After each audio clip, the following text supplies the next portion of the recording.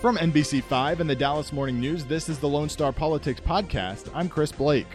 We're just 6 weeks from Election Day, and early voting in Texas starts on October 13th.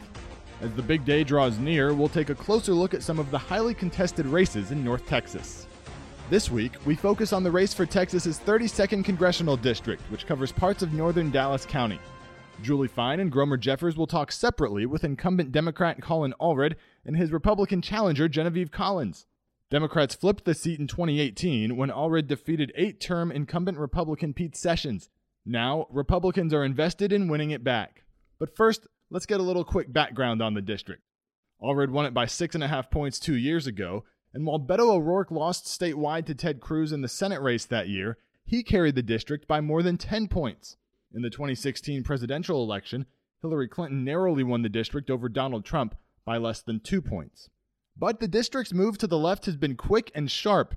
The same year that Clinton carried it, Democrats did not run a candidate in the congressional race, and Sessions garnered 71% of the vote. In 2014, when Democrats did oppose Sessions, he won by 26 points. Going back even further in recent presidential elections, Mitt Romney won it by 15 points over Barack Obama 8 years ago, John McCain won the district by 12 points in 2008, and 4 years before that, George Bush won it over John Kerry by 24 points. So that recent shift is a big reason why Republicans are putting a lot of resources into this race. On to the candidates. Allred played parts of 5 seasons in the NFL before getting his law degree and becoming an attorney. As he runs for re-election, he joins Julie and Gromer to discuss the COVID-19 response, social injustice, and the election. Colin Allred, thanks so much for being here. Thanks for having me. Let's begin with this. Some issues in Washington. The speaker has talked about keeping Congress in session until there is another COVID-19 relief package. How do you feel about that? Well, I think we should stay in session until we get a package. And I think we will. We passed the HEROES Act back in May. At that time, Mitch McConnell said that we wanted to take a pause. Well, since that pause happened, we've crossed 200,000 Americans dead. 3.5 million Texans have lost their jobs or are on unemployment. And so we know that we have to take action now. Here in North Texas, we've got a lot of high stakes, a lot of priorities. Our airline industry is in real danger of losing over 100,000 jobs. A lot of those would be right here. I've been in close touch with Southwest Airlines and American Airlines, and we're working hard to make sure we take care of them. And there's just so much work we have to do. And I don't think we should go home until we get it done.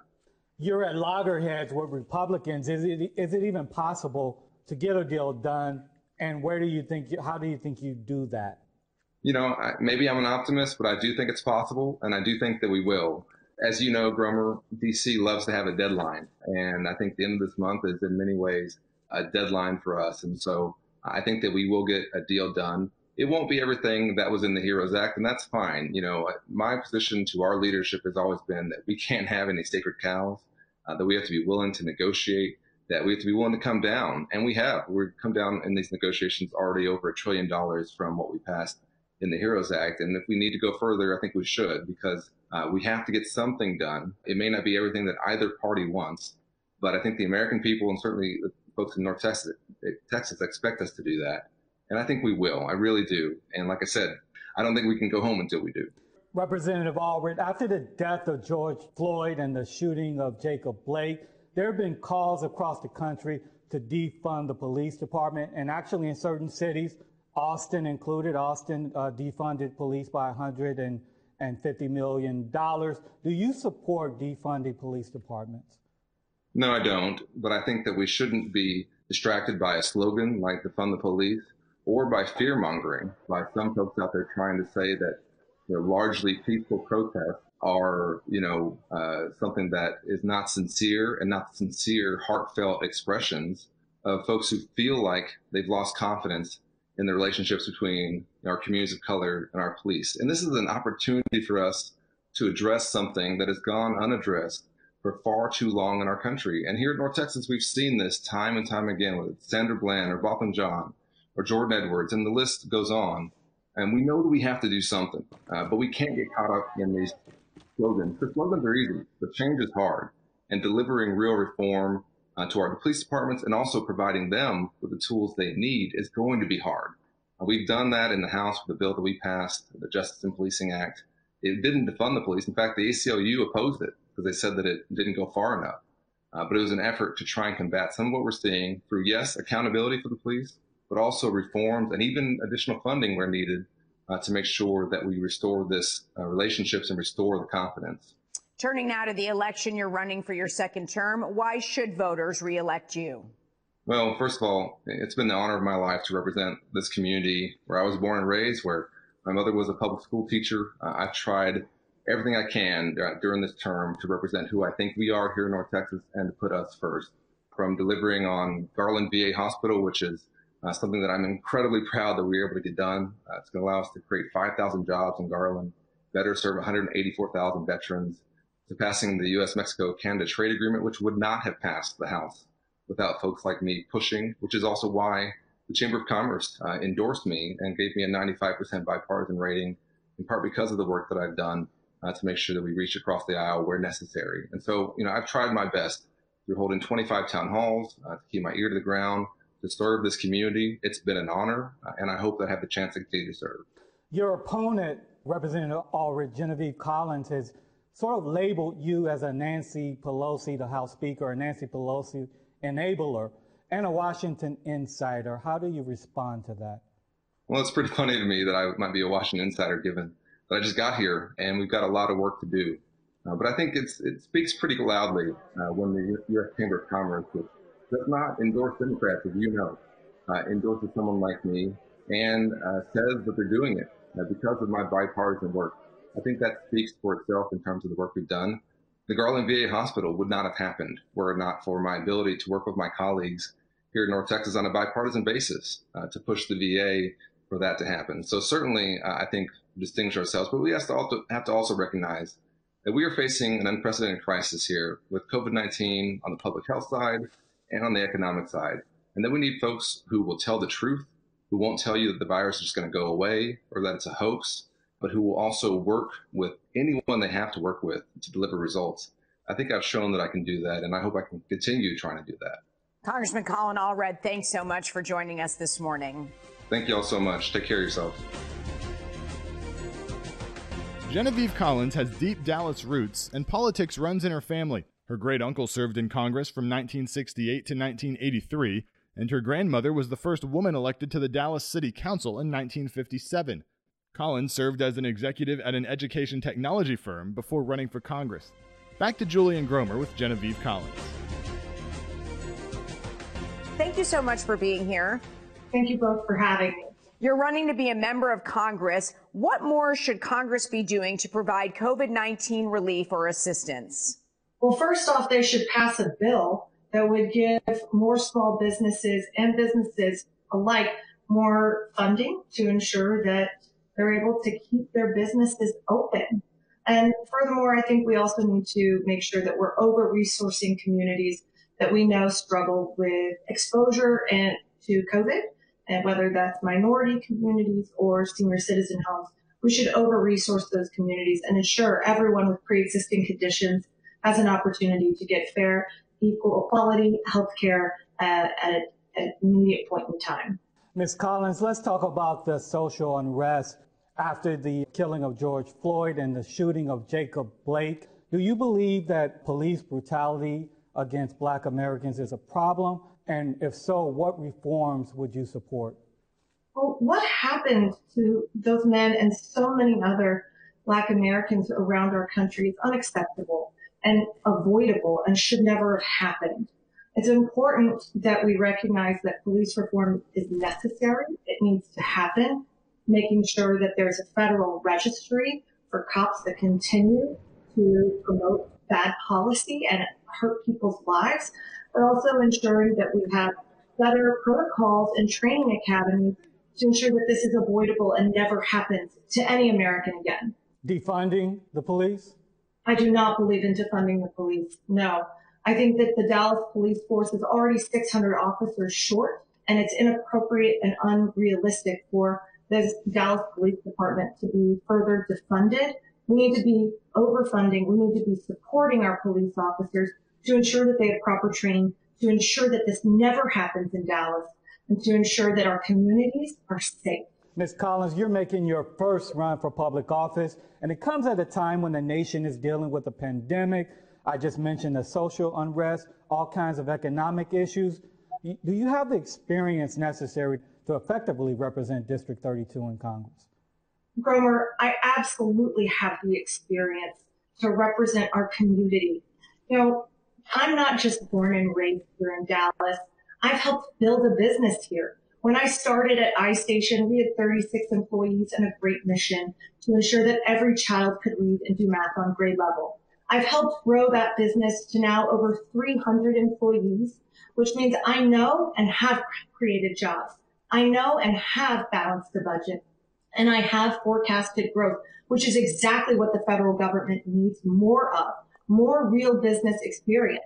But even more so, I've spent my entire career working with every school district that makes up this congressional district. So I have the experience of ensuring that every child is prepared for a thriving future, the experience to support our teachers who are, quite frankly, front line on this entire pandemic, and ensuring that parents and administrators are all heard so that everyone can succeed in our community. I am the only one with that real experience here in District 32. And Ms. Collins, do you support, you're a Republican, do you support the policies of President Donald Trump, and what grade would you give him in his handling of the pandemic? Well, quite frankly, Gromer, it's important for our district to know that I am trying to run and represent myself because I am a new breed of Republican. I am a young, dynamic, fresh businesswoman that has spent her entire career here. I believe in economic policies like standing up to China. I believe that the government should never pick winners and losers in business. I think that's been an enormous overreach from the government during the pandemic. And I think that it's important that we ensure that we keep our country safe. But what about President Trump, Ms. Collins? Do you support his policies? And what do you think about his handling of the pandemic? Well, I'm not going to agree with anyone 100% of the time. I support some of his policies, especially when it comes to the economy. I think that he has demonstrated that this administration knows how to create hundreds or millions of jobs. But I never agree with anyone 100% of the time. And the pandemic? Quite frankly, could anyone be prepared for a pandemic, Gromer? This is something that no one is really ready for until it hits.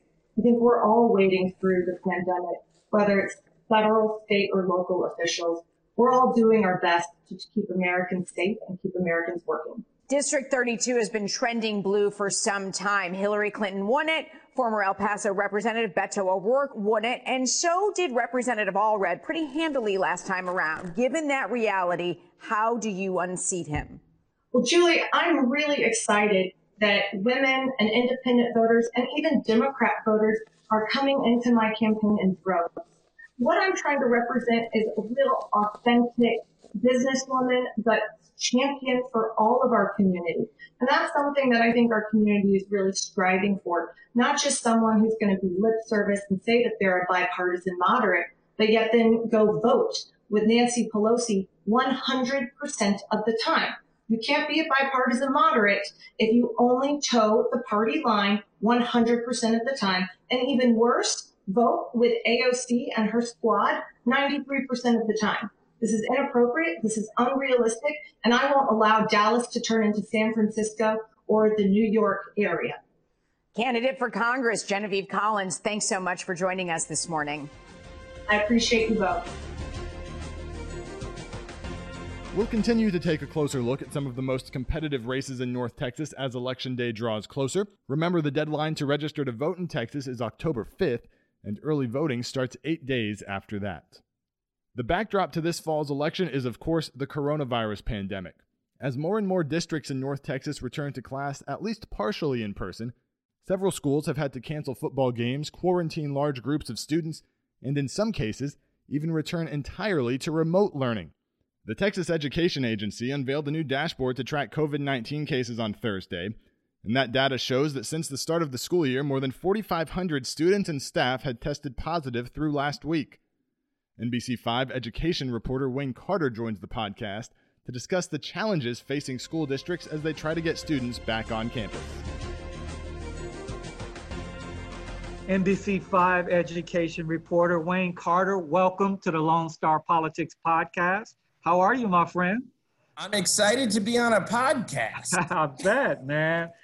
I tell you, I miss, usually on a Friday it's heavy traffic, or whenever I'm coming to the newsroom, and you're usually the first person I see when I come in. Before I see my newsroom wife, I see you. Well, it's because my desk is right by the door. Well, it was Wayne that announced that you and I were married, Gromer. That's true. Spouses, remember that, Wayne? Right. Yeah, hey, we all have a newsroom spouse. Exactly. But look, you've been talking to parents, teachers, students throughout this process, the pandemic. What do you think the morale is like? How are they feeling going back into classes, whether it's virtual or in person? Well, it's funny we're on a political show because I kind of think it's how America is right now. It's divided. I mean, there are a lot of families out there who are so eager to be back in school. They believe that is where kids belong. And the return to school has been great for them. And there are a solid number of people who feel the opposite way, that it's not safe. It just doesn't make sense. Why would you put your kids at risk to come into contact with this? And while so many people criticize virtual learning, there are a lot of families who really believe it's working for them. And, these are families who are saying, much like we're socially distanced right now, and I'm working from home, there's no reason that their kids can't either. And then I like to think that, kind of like those of us who are moderate, there are a lot of people in the middle. There are a lot of families who, and I've said this on the air many times, we were a house divided in the Carter household. One of us wanted to send the kids back and one of us wanted to keep them home. And we had a lot of back and forth about the pluses and minuses of both. And I think there are a lot of families that are in the middle. I spoke to a family just last week who decided to stay at home, and the child is doing really well. She loves virtual learning, but when that family feels it's comfortable, they're probably going to go back because she misses the social interaction. So it's really, there's a good chunk of people who are just kind of in the middle on this and trying to figure it out day by day as they look at the numbers and look at what's going on. I think some people are reacting to the real-time news and others are just kind of going with their gut of what they believe in. Wayne, also, it's got to be an adjustment for the teachers, the employees, the administrators. Huge adjustment for them as well. Well, I think they're going through the same dilemmas. I think there are some teachers who are dying to be in the classroom. I think there are some teachers who are scared to death of being in the classroom. And one of the things that's been really interesting and something that we're tackling on NBC5 that you're going to see shortly on the story we're working on is that there are a lot of teachers who are teaching from home. And they may have students in the classroom, but they're still at home because that's where they feel like they need to be. And I joked earlier on the show that we're learning what independent school district means. COVID has really taught us that because there is no state level mandate. Sure, TEA gives us guidelines of things that we should follow, and some of them are mandated because if you don't follow the guidelines, you don't get any money. But really, school districts are given a lot of flexibility to figure out what works for them. And some of them are sympathizing with those teachers who feel strongly not to be in the classroom. Others are being more strict. I would imagine, Wayne, there's a lot of frustration with parents who listen to politicians pontificate about, well, you need to be in school or it's not safe enough or whatever side they're coming from. But yet the solutions, I mean, no one's really, from a political standpoint, sometimes they're light on solutions. I bet that's frustrating, right?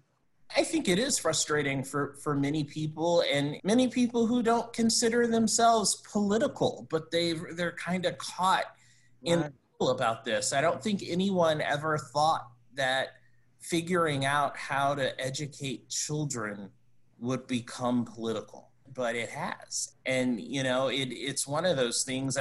I look at Tarrant County a lot when it's what comes to mind when you ask me this question, because, you know, I stood outside of Judge Whitley's office with hundreds of parents who went and protested that they wanted their kids back in school and that they did not want one health director in Tarrant County making the decision that their kids can't be in school.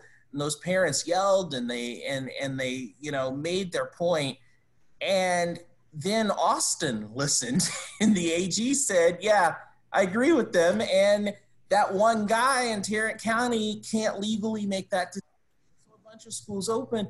But then other districts said, all right, well, we don't have to listen to the Tarrant County health director, but there's nothing saying we can't listen to him. And they've still been listening. And so some districts are doing what the Tarrant County health director wants and some are not.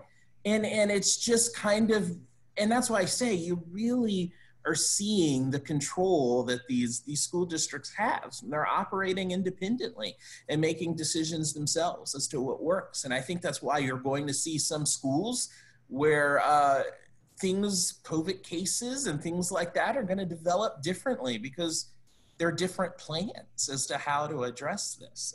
I'll say this really quickly. You know, I go into schools all the time to cover stories.